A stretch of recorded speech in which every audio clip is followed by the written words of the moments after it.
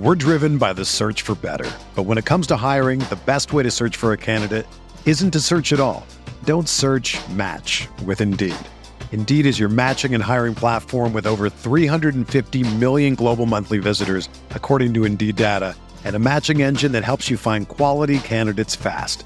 Ditch the busy work. Use Indeed for scheduling, screening, and messaging so you can connect with candidates faster.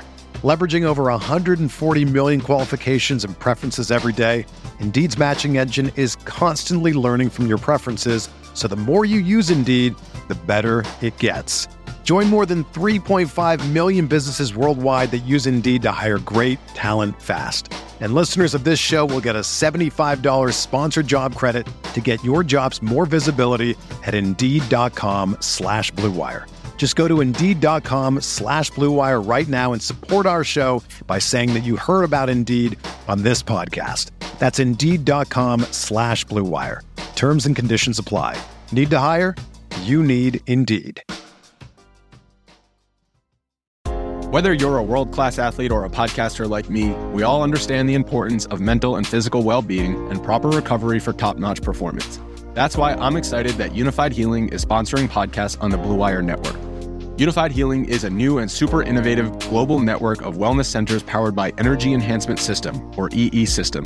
If you haven't heard of the EE System yet, then you'll want to listen up. This technology promotes wellness, deep relaxation, purification, and rejuvenation. Wherever you are across the globe, access to a center is easy and affordable. Interested in experiencing the EE System technology for yourself? Go to unifiedhealing.com/Blue Wire to learn more and find a center near you. That's unified, UNIFYD, healing.com/Blue Wire. No material or testimonials on the Unified Healing website are intended to be viewed as medical advice or a substitute for professional medical advice, diagnosis, or treatment. Always seek the advice of your physician or other qualified healthcare provider with any questions you may have regarding a medical condition or treatment and before undertaking a new healthcare regimen, including EE System. Good morning, Grinders. Welcome to the DFS pregame show here on Roto Grinders. I'm Jordan Cooper, a.k.a. Blender Ed, and this is the show where it's Monday. We're going to be going over some NFL from yesterday, and we do that with James McCool. Mondays with McCool from Pay Dirt DFS, also the co-author with me on the Theory of Daily Fantasy Sports. It's a 15-hour audio DFS masterclass at theoryofdfs.com. If you got any questions, you can always post it in the YouTube chat. Even I scroll back, so don't worry about it. So feel free to post whatever you want in the YouTube chat. Give me those thummy thumbs. I'll wave my thumbs at you until I get some thummy thumbs in the morning. It helps us out on this channel. Hit the subscribe button if you're new here, the notification bell to know when we go live. So James, I'd my best day in NFL this season. Yesterday, not for GPP. I played 17 lineups. I did not do a mass entry build. I just did power sweeps and spies and the five max $33 one. I did 17 of those, 17 lineups, cash 9 out of 17. Okay. I mean, no sweats or nothing. I mean, I had a lot of late game exposure. So it was the type of thing where I don't got Jamar Chase. I don't got Damian Harris. I don't got Terry McLaurin. I don't know if I could win at all, but I mean, if the stacks in the late games go off, maybe, possibly. Yeah. But in cash games on DraftKings, I won 93% of my head-to-heads, and on FanDuel, just under 99%. Like I lost my only 3 losing contests out of, I think, 600 and something or other were 3 head-to-heads. Like I was in all the quintuple ups, all the everything. So from a cash perspective, great day, and then broke even kind of in GPP because I mean, and this is with snowflakes in the running back spots, right?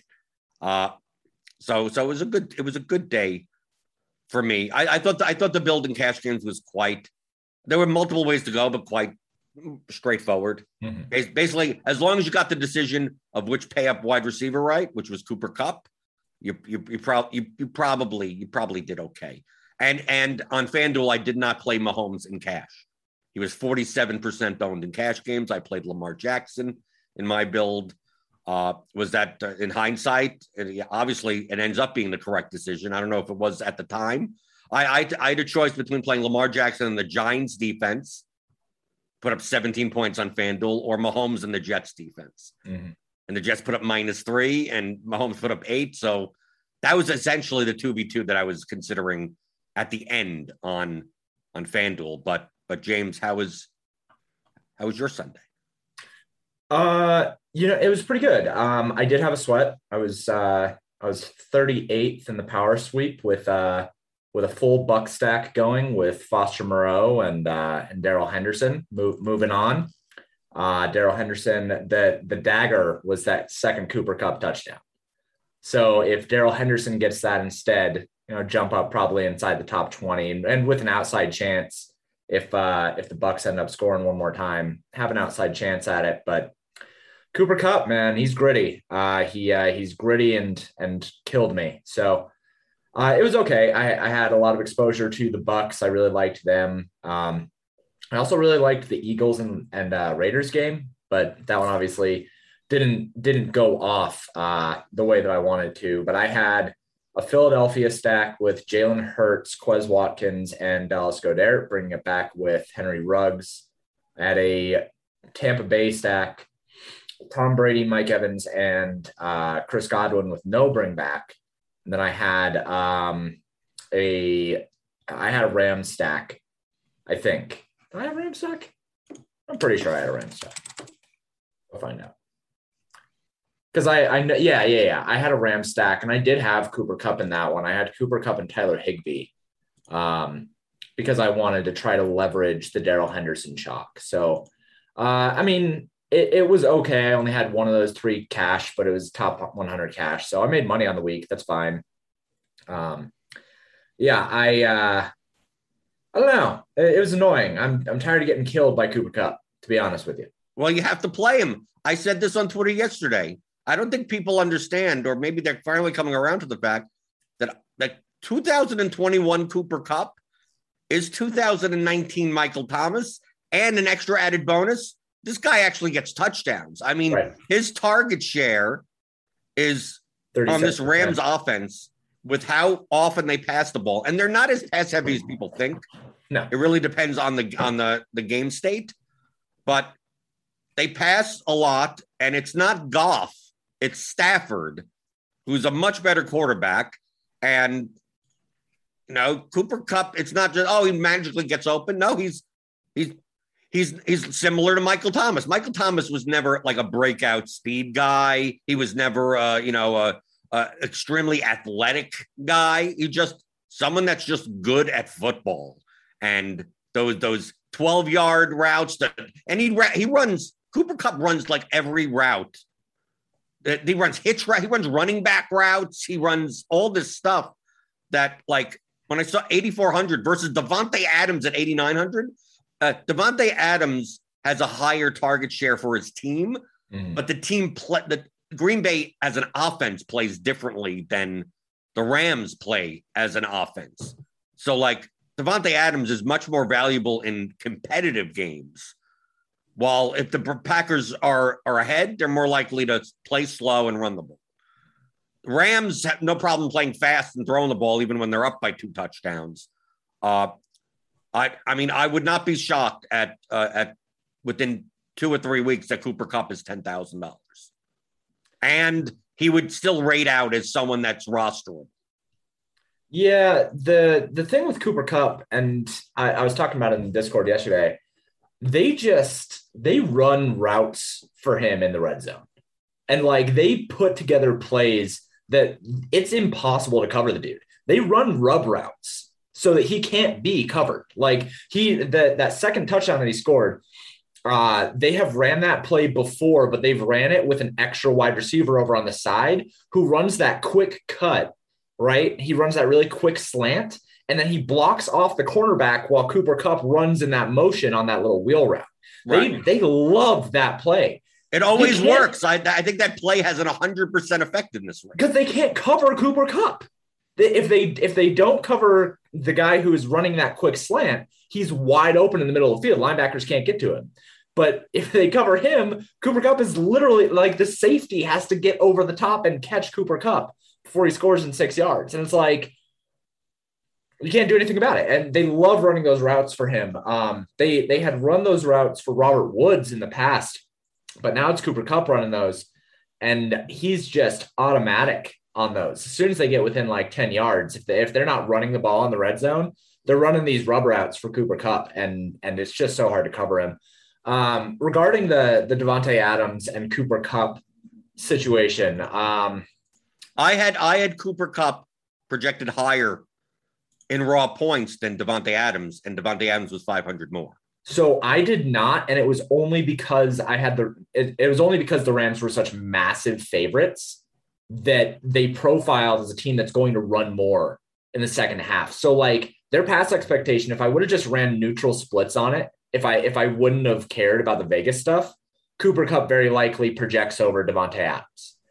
But because I run it in a way where it takes the Vegas info into account and it projects plays based on that spread, like I had Green Bay projected for 1.92 passing touchdowns and the Rams projected for 2.13, but Davante Adams has a higher percentage of the touchdown rate for Green Bay individually, because we were talking about the team market shares, right? Davante Adams has a higher team market share of those touchdowns than Cooper Kupp does. So I had Green Bay for like 7 more passing plays. I had the Rams for more rushing than passing in that second half. So I just, if I wouldn't have adjusted that, then Cooper Kupp probably projects better. But one way or another, Cooper Kupp versus Davante Adams, they're getting like the same market share. They're getting the same target share. They are massive, massive, massive monsters on those offenses. And that 1v1, I do think they have the same ceiling. I think that they probably are going to have very similar medians moving forward, but that 1v1 is going to kill me at times during this year. So I brought up my cash lineup for anyone to see, because there was a strategic decision that I made. This was not the type of thing where, like, people ask me in NFL, I mean, even in NBA, like, yo, do you you click in 5 seconds and that's it? Like, no, that's not it. It doesn't take long, but it's not that it. So the lineup that I played was actually not like optimal based on my aggregate. And it wasn't optimal in any projection set. I mean, it was close. It was within 1 point. The key decision of this slate, weirdly enough to me, was Darren Waller's availability in the late game. I was paying down at tight end regardless. My original lineup, I could have played a lineup with Gesicki at tight end and Bateman at wide receiver. That would have made sense. Yeah. Right. So, and that's a lot. And it was a popular lineup that people played. I looked through the contest and I saw that.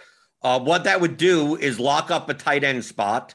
I was probably playing Chuba Hubbard in my running back spot. And I probably would have played something like Kupp, Bateman, and some 5K level and Godwin, and then used another running back in my flex.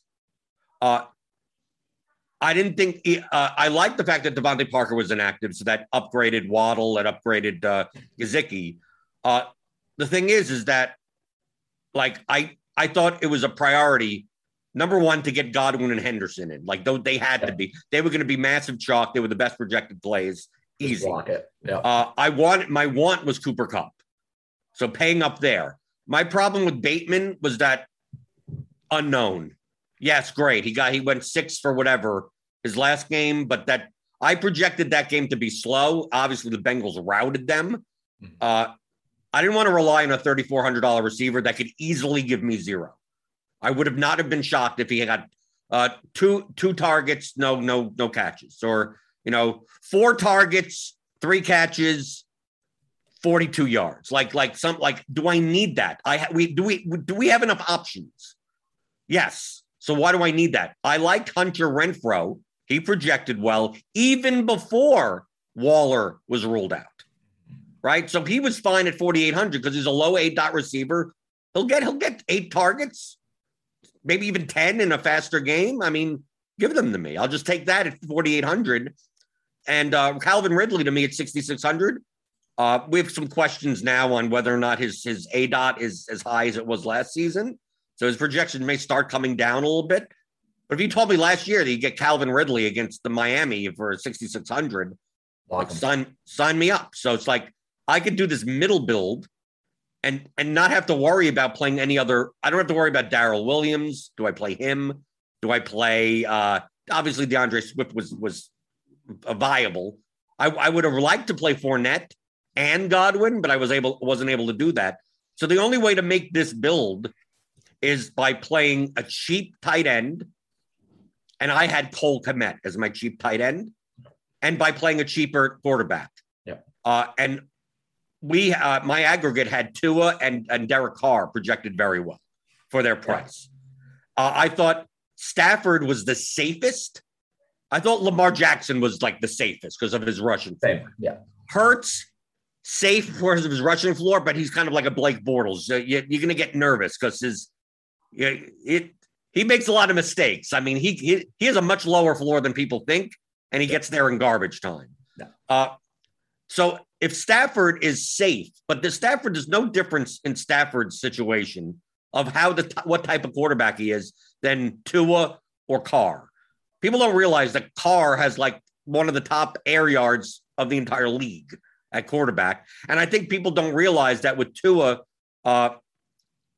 in and Waddle and Gesicki playing as not even as a tight end, they throw more to pat. They throw more as running plays.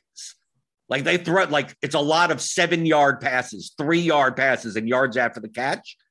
That I think Tua, it could be very efficient against the Atlanta defense. And I'm just explaining the projections. I mean, that's why Carr and Tua projected so well.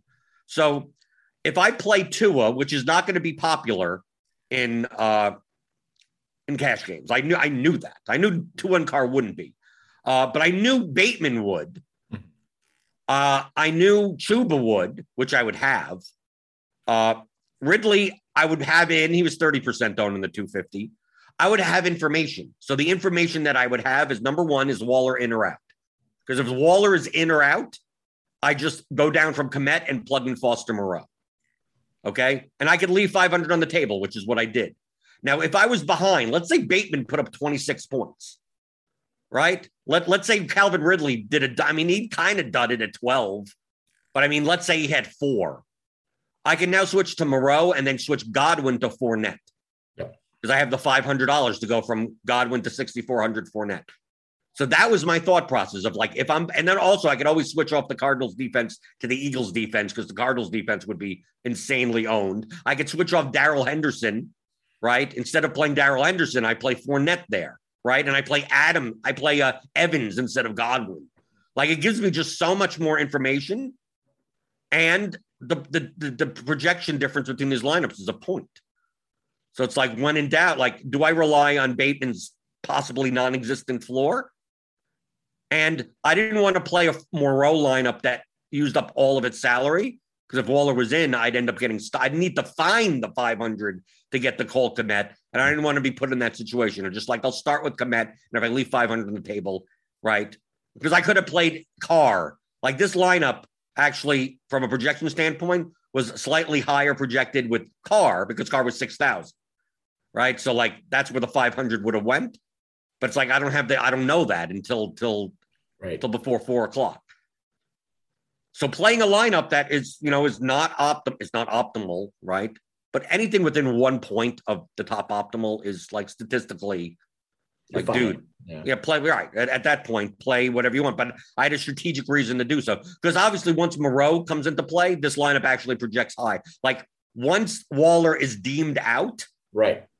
This lineup with Carr becomes the optimal. Like that's the point that I'm making is that like. If the things happen, because Renfro's projection goes up, Moreau's projection definitely goes up and beats Cole. He beats Cole Kmet's projection by 1.5. He beats Hunter Renfrow, moves up 2 points in projection. Carr's projection actually goes down by 0.5 point because Waller's efficiency, right. But he still projects for a little bit more than Tua. So, like, had I knew the information at 4 o'clock that Waller was going to be out, the optimal lineup in my aggregate would have been this lineup with Carr at quarterback.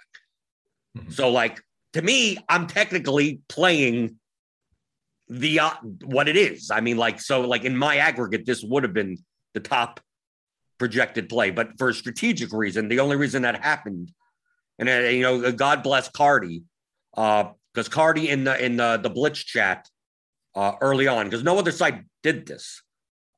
If you subscribe to the Blitz, Cardi's in Sunday morning, and we were talking about Waller. Like, do we project Waller in? Do we project Waller out? If we project Waller in, do we project him at 100%?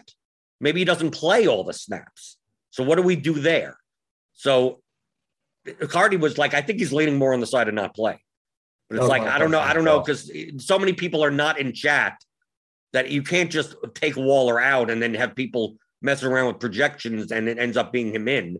So I thought the best route was to leave him in until he's actually ruled out, but post in the Blitz chat what the projections would look like, the if-then projections in the chat. So if you wanted to make lineups with Waller out, you could just manually change all the Raiders projections yourself and then run the lineups or whatever. Yeah. So I knew what Moreau would be projected at. I knew what Renfrow would be projected at. I knew what Carr would be projected at. And plugging them in, I could see that this Moreau lineup is much better. A lot of people didn't take advantage of that. I mean, Moreau was 2% owned in the middle. He's 5% owned in the power sweep. He's nothing. Right. But look at the cash games. Giants $100 double up versus the $5 double up. Moreau was 22% in the $100 double up, 8% in the $5 double up. Right, because a lot of people, a lot of sharp people switching. That's that edge, yeah. Right, switching to essentially, you switch to Darren Waller for $4,000 cheap. Like the Raiders do not change their offense. They use their tight ends a lot. Derek Carrier is on the IR. They don't got anyone else. Yeah. I mean, Moreau is going to be running Waller's routes and playing nearly 100% of the snaps. Yeah. I think I had him for like 9 fantasy points or something, which is great for 2,500. That's awesome. Right. No, I had the Blitz had him for a little over 9, right? Yeah. But in comparison to all the other, I mean, Gesicki was only projected for like 13, and he's 2,000 more expensive. So I mean, like Moreau was like value city right there in a tight end spot that if you were paying down, you were just going to play him. Yeah, he's late swapped like a red thumb. Right, and I late swapped Moreau in a bunch of my lineups. And some of my lineups I swapped out of good players because I needed. I mean, like in lineups that I had like a dud Darrell Williams, and Henderson. It's like, well, I'm going to switch out Henderson for Woods and Godwin for Evans. So it's like I got one of them, but I didn't have Kupp in that lineup, right? So I did a lot of and a lot of these lineups got there to the cash line regardless because I'm playing all the guys that end up, going off to some extent, just not all in the same lineup. My 17 lineups, I played 4 stacks only. And that was Stafford, Brady, Carr, and Tua. So essentially, Tua plus Waddle plus Gesicki, optional Ridley Rudd back. Carr plus Ruggs plus Renfrow plus Moreau, and then switching out to Moreau if needed. Some swaps. Right, some swaps. Take out Ruggs, put in Moreau, then move Ruggs up to Godwin, right? Like that type of thing. And then with the optional, I had Miles Sanders run back. It didn't score that many less points than some of these other running backs anyway, so it's not like that big of a deal. Or Devonta Smith or Goddard in a spot where I didn't have Moreau or something in there. And then obviously the Brady's. The Brady's I didn't have. I think I had one lineup with Mooney as a run back, but most of them were just Brady, Godwin, Evans. Yeah. Brady, Godwin, Howard, Brady, Fournette, Evans, like something like that. And then Stafford, I would play, Stafford, Kupp, Woods, Stafford, Woods, Higbee. That it didn't end up working out well. But it was, I like that though. I like that with the. But you're leveraging off the Cooper Kupp stuff, right? And you're leveraging Darrell Henderson. Right, exactly. But the thing is that if I knew Cooper Kupp was going to be as low owned as I thought, and he wasn't like low owned, but he's much lower owned than he should have been. Yeah, I had him at 21%, comes in at 16 or something like that. Right. I would have just left him in all my lineups had I known. Yeah. I was expecting him in the higher stake stuff to be 30 plus. Yeah. I knew Henderson would be super, super high. Yeah. But that kind of my thought process there. Since people want to know as far as the projections, now remember that every week there's always one guy that So, okay, so I don't know who that guy is going to be. Oh, this is a fun one. You will literally. Oh, okay. So you know already. You already know how you screwed up. Yeah. No, I already knew. Like as soon as the projection set came in, I was like, oh, this is the guy. Okay, who's the guy? It's Quez Watkins. Quez Watkins? Yeah, Quez Watkins. What? Yeah. So I had. Okay, hold on. Let me go to the Eagles receiver. Okay, hold on. All right. This is gonna be fun now. Yeah. He's not even. This one even I think is off the wall and like is wild, but I know why it was that way. Just to get a baseline. Yeah. What did you have as the median for Jalen Hurts? 30. 30. Wow. Well, that's where you're off. I mean, mine was 19.45. Right. So, like I said, I know why Quez Watkins projected the way that he did, and I know why Jalen Hurts projected the way that he did. So, like, I know what happened, and I don't think that it was necessarily off of my process that I usually have, but it was like a more exceptional outcome than I usually have. Right. So you had Hurts as the highest raw points quarterback, right behind Lamar Jackson. I had Lamar Jackson at 31. What? Okay, hold on. Well, let's take a look at that. At 31. Yeah. Let me put this all.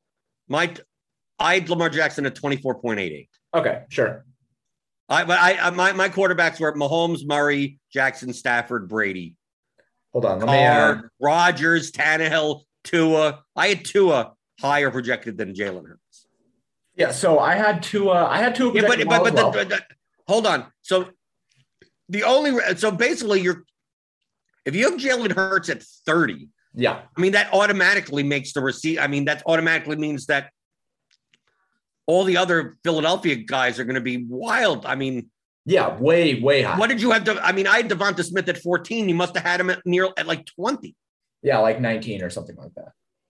Dallas Goedert, what did you have him at? Dallas Goedert, I had 12. So I have him at 12. How do you have Dallas Goedert at 12 with Jalen Hurts that high? Because it's all going to Quez Watkins. What was Jalen Reagor? Oh, Jalen Reagor. I have Jalen Reagor as like wide receiver 3 on that team right now. So I had him at 8.5. Pretty low. 8.5. Okay. But what's Quez Watkins then? Quez Watkins, 18. Yeah. You're I told you. But that's what you have to know that's wrong. So the reason why it was 18 is because his ADOT and like the kinds of targets that he's getting are so much higher than what Jalen Reagor is getting, what Dallas Goedert is getting. So I don't build projections based off specifically the quarterback. I build it off, like, I think the wide receiver owns their ADOT. So I project off of their ADOT. Now, if Quez Watkins is coming up, there's no Zach Ertz. I projected a little bit more to the wide receiver core and a little bit away from the tight end. I didn't distribute all of Zach Ertz over to Dallas Goedert. So based off of the games where I've seen that they only have one tight end going, Quez Watkins is getting plenty of targets, and he's been on the trend up. Now, again, remember, we've talked about my models before of trying to identify things before they are actually a thing.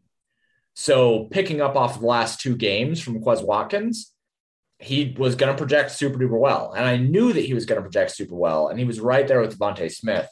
And I think that the main thing that it comes from is my models really, really liked that Philadelphia-Las Vegas game because it was a super, super pass-heavy environment. So when I reran with the Vegas info and with the weighted adjustments to the play calling, it supercharged all of Philadelphia-Las Vegas. So that game was really, really high on my radar because of that. And so the projections were going to be very, very high for that game in general. And I was high on that game also, but you can't identifying things before they happen means you're wrong. Sure. No, I was wrong there. Yeah. But I mean, that's having an 18-point median projection on Quez Watkins. This isn't like Cortland Sutton situation where it's like, you have him 6 points higher, but at least he's Cortland Sutton. It might have been. Quez Watkins. It might have been. We've seen situations with Philadelphia where those kind of wide receivers find success. Like Fulgham last year was insane for like 5 games, and then they just like cut him from the practice squad. But that's what it is. It's trying to identify these guys before they actually become a thing. And it was just trying to identify. 18 is not the 50th percentile outcome on his range of outcomes. Well, you say that. You say that, but you said that Well, about I'm the saying that you're wrong. situation too. And you said it about the Marquise Brown situation before he put up 30 fantasy points. No, Marquise Brown, I was fine with. It just we're getting progressively wronger going No, we're not. like when you're 3 or 4 points off, I can be like, okay, I could see a situation. But when you're 10 points off on the third wide receiver on a team, like hold on. Let me go to these wide receiver rankings. Hold on. This will sound nutso. If you have him in 18, okay. So is Cooper Kupp, I have number 1 at wide receiver. Sure. Adams number 2. Yeah. Hill number 3. Cool. DJ Moore number 4. Okay. Then I have Godwin. Yep. Then I have Ridley. Yes. Okay. So right after Ridley, you have Quez Watkins? Well, no, because I didn't have let's see. I have Ridley at 23. 23 as a median. I have him at 18. I had him as the 3rd highest overall.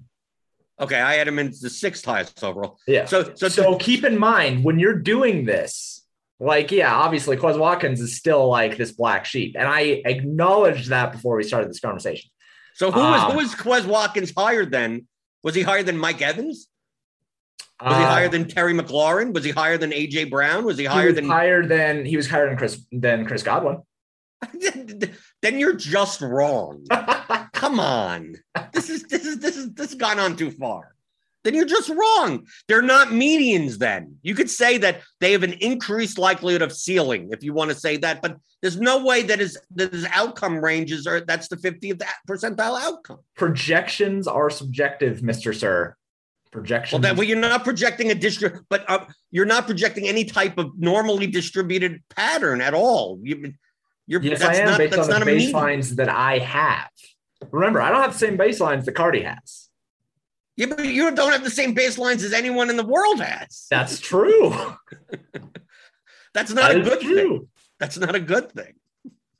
That's fine. You could be a little higher, a little lower. Okay, I get that. I get a little higher, a little lower. But to have Quez Watkins projected over Chris Godwin, I told you it was a weird one this week. I told you it was a weird one this week. Yeah, but you were wrong. Just say you were wrong. Something screwed up and you were wrong. I said that it was a weird one, and that I acknowledged that it was weird. So how many Quez Watkins lineups did you have? I had 1. Oh, so you didn't play him in all your lineups? It was my Philadelphia lineup. I would have played him in cash games at that point if he had that. Oh, I would play a 0. What was he? Okay, hold on. Let's take a look. Let's see how he's not even rostered. In Quez Watkins was in the Giant $5 double up. He's 0.7% owned. Is that your lineup? That was me. That's your lineup in the Giant $5 double up? No, I don't play double ups. No, I mean, someone that uses your model probably has him. I got to find this lineup. Where the hell is this lineup? I don't know. There's no way on Results DB to go through the individual players. No, I got to see this. The $5 double up. Dude, you got to find it. Let's look in the Millie. And the Millie's probably owned somewhat. Right, 2%. Okay, but I got to see that Giant $5 double up. Let's see. Hold on. Hopefully, it's not someone that. It's probably someone that didn't catch. We're not going to be able to find it anyway. So let's see. Quez Watkins. It was so funny in the Discord that people were like, "Blender's head is literally going to explode on air." Yes, because it's wrong. Okay, where's the $5? Oh God, there's so many contests. Oh, dude. Find Giant. There it is. $5 double up single entry. Merlin Mia over here. Okay. Can we look ownership?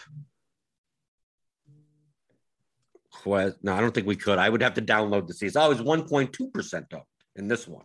Oh, I know who has them. Yeah, I would have to download the CSV to search because I could look for users, but I can't look for a player in a specific lineup. Sure. I just want to see who the hell it's like. Do you reckon it's like? Is it your mom? Is it your like? It might be my mom. Right? It might be. My mom does sub to me. Let's go through the YouTube chat, see what's going on in there. Let's see.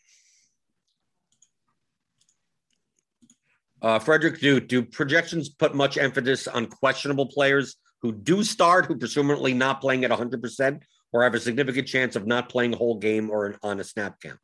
I'm assuming you do something. It depends on the player, depends on the situation. Yeah. But you can't just say as a whole in the industry, Projections either count someone as 100% or 0%. It's all dependent on the inputs that you're putting in. That's why it was so big for Cardi beforehand to say, look, this is how I'm putting in the inputs. I'm putting in Darren Waller at 75% snap count, which increases Moreau a little, increases the guys a little. I'm going to leave it at that. But here are the projections if he's out. But some people may have been like, no, I'm putting Darren Waller for his full load and until shown otherwise. So you need to, if you're doing your own projections, this is what you'd be doing. Yeah. But really James, do you make if-then stuff beforehand? Yeah. So, I mean, a situation like Darren Waller or Sterling Shepard is another really, really good example here, because Sterling Shepard was a game time decision who was going to be like testing his hamstring in pregame warmups. So you have to consider that if somebody has to test their hamstring in pregame, they're probably not 100%. They've gone through the entire week questionable, or maybe they get downgraded or something on Friday because of a tweak. You can't really say, oh, well, he's going to be 100% unless the coaching staff says he's 100% and ready to go. But at that point, like, he's probably not testing himself pregame. So you have to kind of handicap people. The Darren Waller situation, I thought that he wasn't going to play. And if he was going to play, I wouldn't have projected him for a 100% workload. He probably only would have been like 80 to 85% or something like that. But you have to be careful with that, because the drugs that they have for the NFL are good. And like, sometimes these guys will go from questionable to breaking out for 150 yards or something. Well, look at AJ Brown. He got some digestive issues at Chipotle, and that was no problem. Yep. And then he ends up with 140 yards. But yeah, I mean, you want to make those changes, and it really does depend. A lot of the time, it depends on how big of a player is for a team for me. So Sterling Shepard, if he would have played and like been cleared after his pregame warmup, you still have to limit him because he's the only thing on that team. Like, you're telling me you didn't have Dante Pettis for 21-point median? I did not. Where did I have Dante Pettis? You probably had him over. Probably had him high enough. Yeah, high enough. No, I think Sterling Shepard is a situation like that where it's a really, really important player. You have to be a little bit more. You have to be a little bit more worried about situations like that. If it's somebody who's like a wide receiver 2 or like a tight end that's not super involved, then you can project them for whatever, because they're so subject to variance that their workload isn't high enough to be affected by an injury. So it depends on the player. It's more prescient in NBA than it is in NFL, though, for sure. Dante Pettis, I got 8.59. I had 10. So, okay, so you're a little better. But see, those are the types of things I can't say, I'm like, okay. You got you can't yell at me for that one. Right, a higher target share or something. Well, what did you have Rashad Bateman at? Let's see. It's pretty, I think I was low on Bateman. I have him at just under 10. Oh, yeah, I was way low on him. I have him at 4. Oh, but that's wrong also. Well, no, I mean, what'd you give his target share to Duvernay? No, I just have Baltimore as a super, super run heavy team. So a lot of like the projection is going to come from touchdowns, and it's going to come from, I don't know. I think that his target share, even though you could say that he had a high target share from that one game sample, I don't want to take that one game sample and say, this is what he's going to be. Well, it depends, James. A lot of people just said that, it's Rashad Bateman essentially is Sammy Watkins. Right. No. That's the thing I didn't agree with, but I didn't go so far as to think that his median would be 4, but I knew that his range of outcomes would be his floor would be much lower than people realize. Now, he had a good game. He had 3 for 80.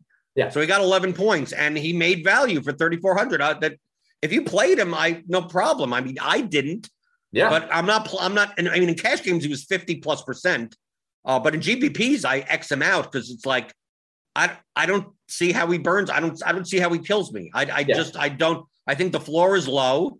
I think he's only going to make. That's his line. To me, that was his ceiling line. A touchdown, 3 + 8 for 80 and a touchdown would have been his ceiling. And it's like, am I going to need this? And so my ceiling projection for him was actually 11.2, which is what he scored with that 3 for 80. And it's like, you could say that 3 for 80 turns into a touchdown and he gets that, but I thought the touchdown was way outside of his range of outcomes. And that's where the difference in this projection is. I didn't think that he had even like, I think I had him for less than 5% of the total touchdowns thrown for Baltimore or something like that. And that's really going to hurt his projection when I have Baltimore projected for less than 1 total passing touchdowns anyway. So that's probably where that comes from. But I'm saying I'm not going to play a chalky, cheap guy that I believe his floor is actually much lower and his ceiling is lower than people think. People his are floor playing was literally 0. Right, but people are playing him to jam other guys in, not because, like, I think the balance builds made more sense. Turns out yesterday, if you were to stack all 3 Patriots running backs, you would have won all the money. So dumb. Just if you would have stacked Damian Harris, Brandon Bolden, and JJ Taylor, who had 2 touchdowns, like, that's why I said, like, if anyone has that lineup and they win, like, they are a Time Lord. Like this, you're living in a simulation at that point. But the winning lineup in the Millie Maker, that's what it was. Not Damian Harris. The winning lineup in the Millie Maker is perfectly 100% reasonable. And that's a good lineup. I could have easily seen myself making had I had Damian Harris, which if I was playing large field, I probably would have. Yeah. Small field, I wasn't playing him. Matthews, it's a 3+1. Matthew Stafford plus Cooper Kupp plus Van Jefferson. Yep. Running it back with DeAndre Swift.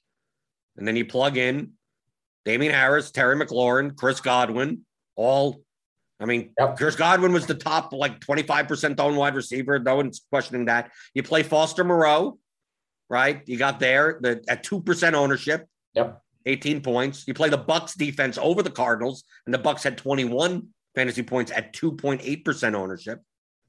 And there you go. Terry McLaurin was low on, and DeAndre Swift was only 7% owned in the Millie. I thought he would be way higher. Yeah, I had him projected for like 17 or something. Right. Same for me. So like in this, and Damian Harris for 12, when I would end up playing more Damian Harris, thinking that he would be 5 to 8% owned. And then I would have been shocked that he's 12. But this zeroes out. What more can you ask for? This lineup looks like something that you could hand build. I wonder if that was a late swap. Well, where would the late swap would have been? What would have been in Foster Moreau's slot? Maybe Cole Kmet?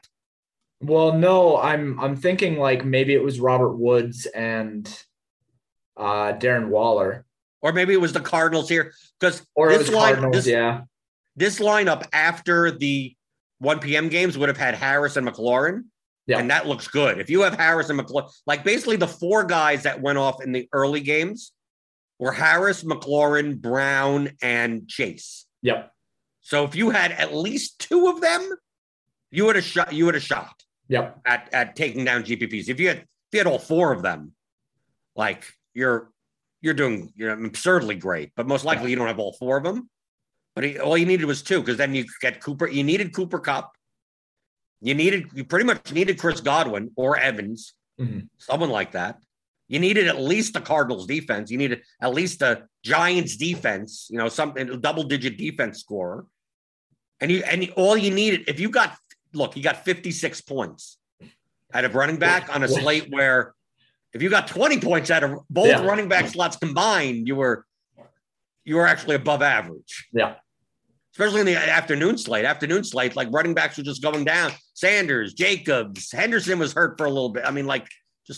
Damn. I was so sad about Cordero Patterson for a little while because I really liked Cordero Patterson and he only scored 12. It's like, oh man, that sucks. And I had some. That was better than anything else. Devontae Freeman only scored 12, and I was like, oh man, that sucks. And then it didn't matter. Look at this discrepancy. It's the biggest discrepancy on the slate yesterday. In the Wildcat, Cordell Patterson on FanDuel. Let me go. In the Wildcat, he was 6.4%, 7% owned. 6% owned. Yeah. What do you think he was owned in the play action? Probably like 22. 20.64. Yeah. 17.8 in the Millie. Yeah. Cordell Patterson at 6,300. And Yeah. I mean, I'm saying that he scored 14.1 points and beat most of the other running backs that he could play anyway. I don't know what he was on FanDuel. And FanDuel was 8,000. I would love to see it. Does anyone know what the FanDuel ownership was? Because that's going to be a laugh. So, yeah, I mean, I don't know what that. We don't have the CSVs for that. Right. But we could take a look through. This is what I like doing. I like looking at the Wildcat, the slant, the Millie, the play action, and just seeing the ownership differences from the higher stakes to the lower stakes. Typically, the Wildcat has sharper players. We could compare that. I sort by here. Like Miles Sanders, 24% owned in the Wildcat, 9% in the play action. He projected well, depending. I don't know what you did with Miles Sanders, because obviously you had the Eagles for 1 million points. Miles Sanders, in all the projections I saw around the industry, projected well, but I think his median was correct. I thought his range of outcomes was insanely wide. I think people were taking the past 2 weeks with limited Gainwell work and go, well, it could be that. Or it could not, or it could be that he only sees 10 touches. Like it could be his touch count could be anywhere from like 7 to 22. And people are just like, okay, I'm just going to cut it through the middle and put like 14. And then at 5,100 for Philadelphia's offense, that makes him, come in that 14, 15 point range from a median perspective. And then now he projects well. So I don't know what you did with Sanders, but I mean, Sanders showed up in some cash optimals for me, and I just X him out because it's like I know his distribution is way. I can't go by this median because it's the same thing with Bateman. Like it's the same type of attitude with Bateman of we don't know much. So this guy could have zero floor, and I thought Sanders he could easily just go back to being a pumpkin and having 8 touches, and hopefully he's efficient on those 8 touches for 5,100. It's like, why do I have to deal with that when there are other options that I could play? I had him for a median of 10 touches. So you have him on the low side. Around there. Yeah. You gave all the touches to Quez Watkins. That's right. Right. But project for 13 fantasy points. I wasn't that far away on Sanders from the median for the industry. But yeah, situations like that, man, I don't know why people subject themselves to committee running backs in cash. I don't. I mean, even in GPPs, like I understand the appeal of doing it with somebody like Miles Sanders or with even Jonathan Taylor. Like I don't even really like Jonathan Taylor all that much most of the time because he has to be ultra efficient on the opportunities that he gets. Otherwise, like what is his actual like floor? What is Jonathan Taylor's floor if he only gets 10 touches in a game, which is not crazy. He only got 14 touches in a game last week. That he scored 1 billion points because he had I 80-yard run or whatever. I think it's not the committee, it's the running back by committee type of situations. It's when they're chalky. I don't mind taking a shot on that type of running back when they're 4% owned, 5% owned, not when they're 20% owned. I mean, then I'm just like, I hope, like Swift also. Swift gets there in garbage time a lot also. Jamal Williams still gets like half the work. So like, well, but it's fair to say like DeAndre Swift is getting like 8-9 targets a game. He's getting because the Lions are down all the time. Right. But it doesn't matter because like if you're still projecting that he's a wide receiver with rushing upside. That's true. I had him up there. I had him 5th from a salary adjusted value perspective. He was 5th. So, I had him way up there as well. And like Miles Sanders, that's kind of the thing with Miles Sanders. Miles Sanders is not getting 7 to 9 targets a game. And those are the kind of situations I don't mind. That's why I didn't mind Cordell Patterson yesterday. It's like Patterson is still getting massive amounts of the receiving work for that team, or at least he was.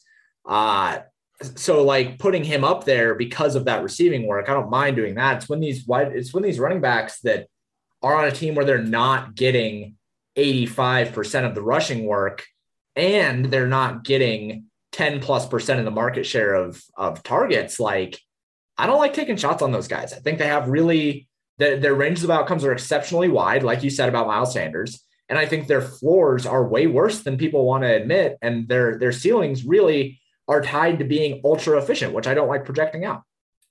David D. Maria in the YouTube chat says, on FanDuel, Cordell Patterson in the Millie on FanDuel was 17.1%. Oh my God, at 8K?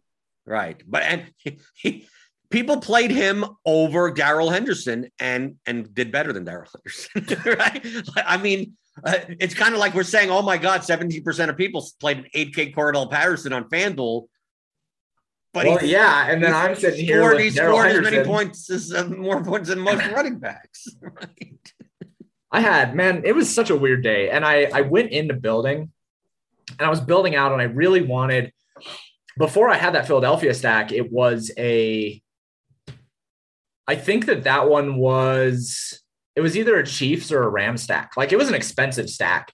And what's up with the Chiefs? I didn't bother playing. Okay. I didn't play Chief stacks at all, but I still had in my 17 lineups some Darrell Williams, sure, and some Tyreek Hill. Sure.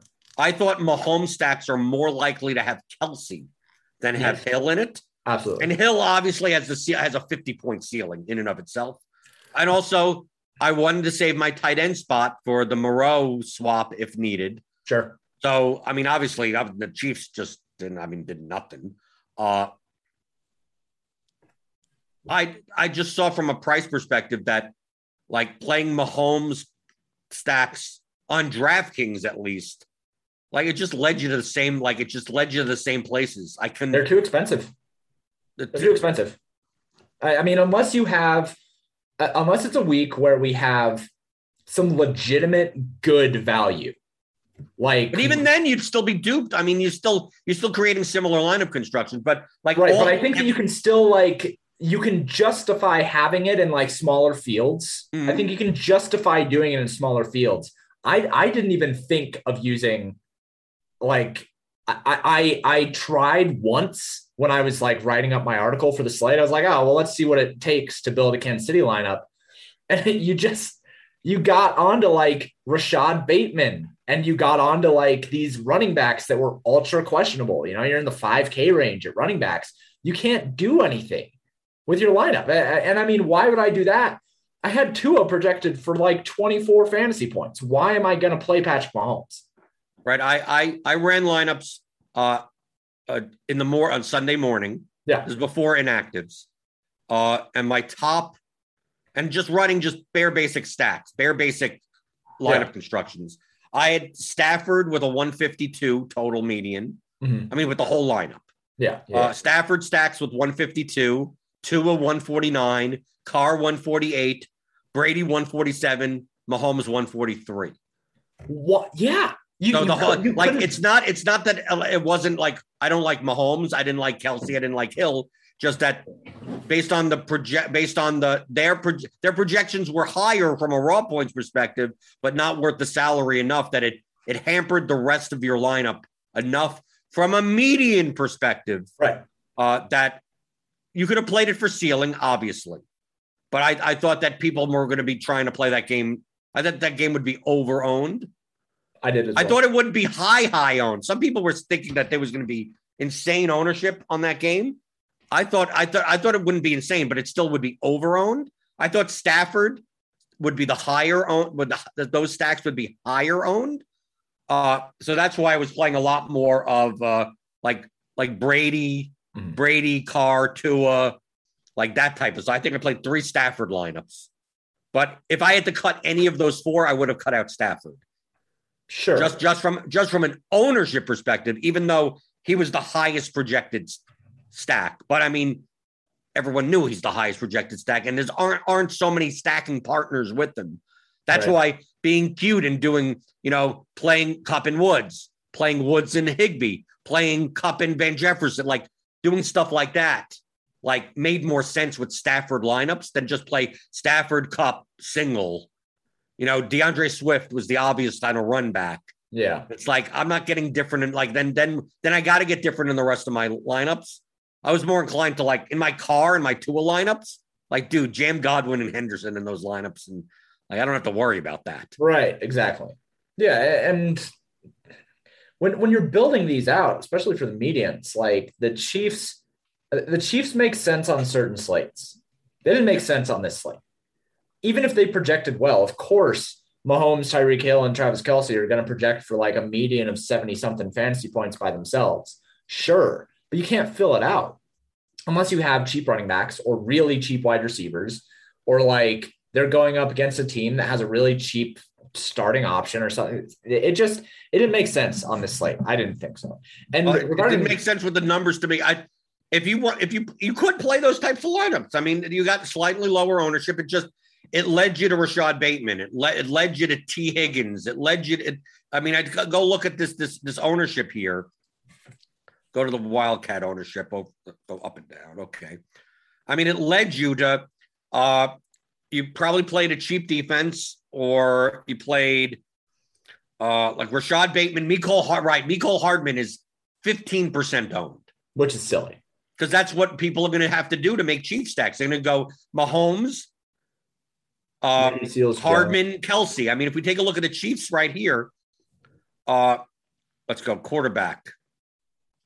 Mahomes was in the Wildcat. I mean, across the board, Mahomes was the highest owned quarterback. That's weird. Right? I mean, Stafford was a little higher on average, only because there's more owned in the slant and the play action. But Mahomes in the Wildcat was the most owned quarterback. You go to running back. Darrell Williams, 18, 14. Okay? He's up there. He's in the top 5 owned running backs. We go to tight ends.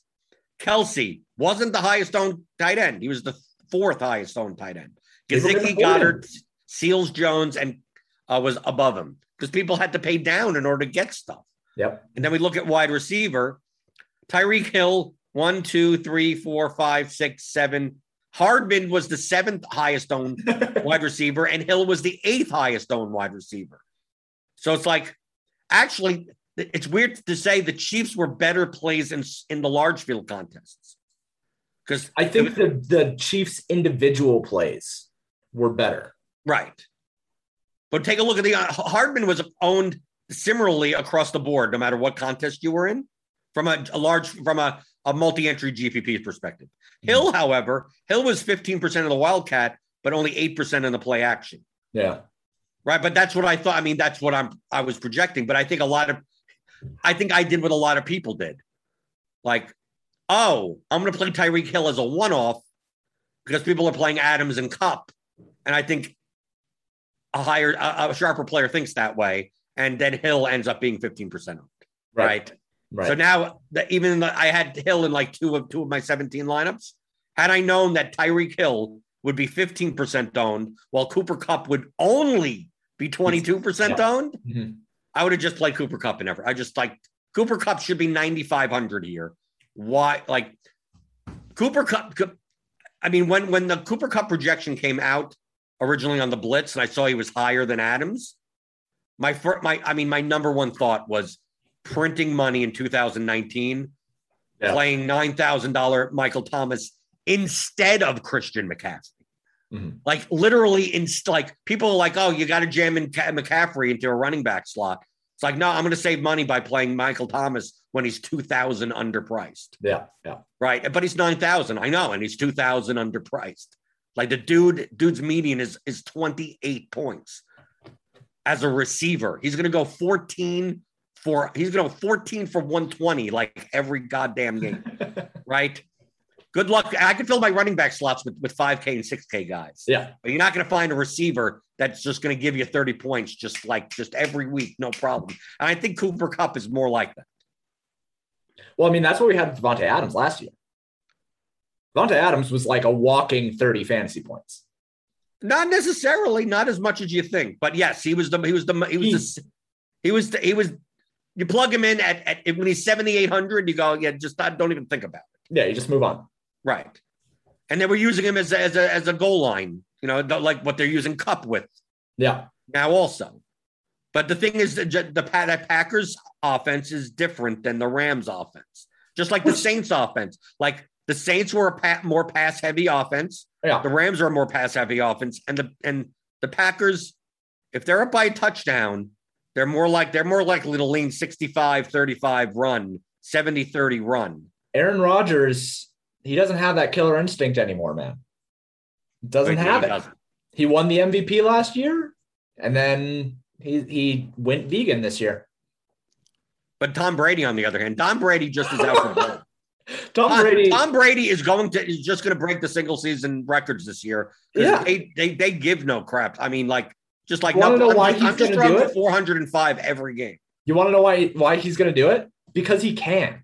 Right. Because whatever. Like, he's 44 years old, and you still look at him and go, he could win MVP this season. I swear this offseason, he just like when he was talking to Giselle, right? They're having their avocado and like grape leaf salad or whatever they have for dinner. And they're talking, and he's like, Giselle, I'm bored. I think I'm just going to break every record that a quarterback has ever set next year. And then Giselle said, okay, that's sweet, honey. Here's $100 to go to the store and buy something, because Giselle makes all the money. But I don't know how this keeps going. I don't know where the ceiling is. Like, where does it end? Where does look at it? I mean, look at who Brady. I mean, Brady's never had a more talented team. He's won all those Super Bowls. Yet when everyone's healthy, he gets to drop back and choose between Mike Evans, Chris Godwin, Antonio Brown, or Rob Gronkowski. Right. Like, and Antonio Brown is the third option. Or the backup to Rob Gronkowski is an equally athletically freaky OJ Howard. Yeah, but in comparison to historically. Right, but OJ Howard, if you put OJ Howard on the Patriots he would have been Rob Gronkowski, right? So it's crazy. Julian Edelman wouldn't even make the Bucs team. He'd be Tyler Johnson. Can you imagine if Chris Hogan even wanted to be on the Bucs? They'd laugh at him. They even have better running backs, right? Lenny Fournette is probably better than like LeGarrette Blount ever was, right? Right.